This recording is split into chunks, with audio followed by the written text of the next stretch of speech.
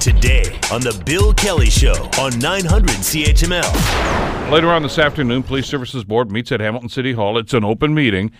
You know the background on what's going on here, of course, with the Pride Week celebrations and the conflict that occurred at Gage Park, the demonstrations that happened in front of City Hall, accusations flying that police didn't respond, that police are ambivalent towards the LGBTQ community. Fred Eisenberger, the mayor, has been targeted, really, of some demonstration in front of his house a couple of weeks ago.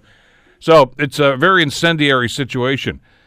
And I'm not sure what's going to happen later on this afternoon. I want to bring John Best into the conversation. John, of course, is the publisher of the Bay Observer. I wrote an editorial about this a couple of weeks ago, and my feeling is that even though I do believe that there should be an independent inquiry, I'm not sure that I'm not sure people will believe the facts, because there's been so much hysteria and just some terrible stuff on social media that I doubt very much if an independent inquiry at the end of the day will be believed, no matter what the findings may be.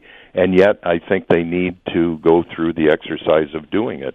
The interesting thing will be who will be acceptable, or can you think of anybody that can conduct this inquiry that would be acceptable to both sides? I don't know. The Bill Kelly Show, weekdays from 9 to noon on 900 CHML.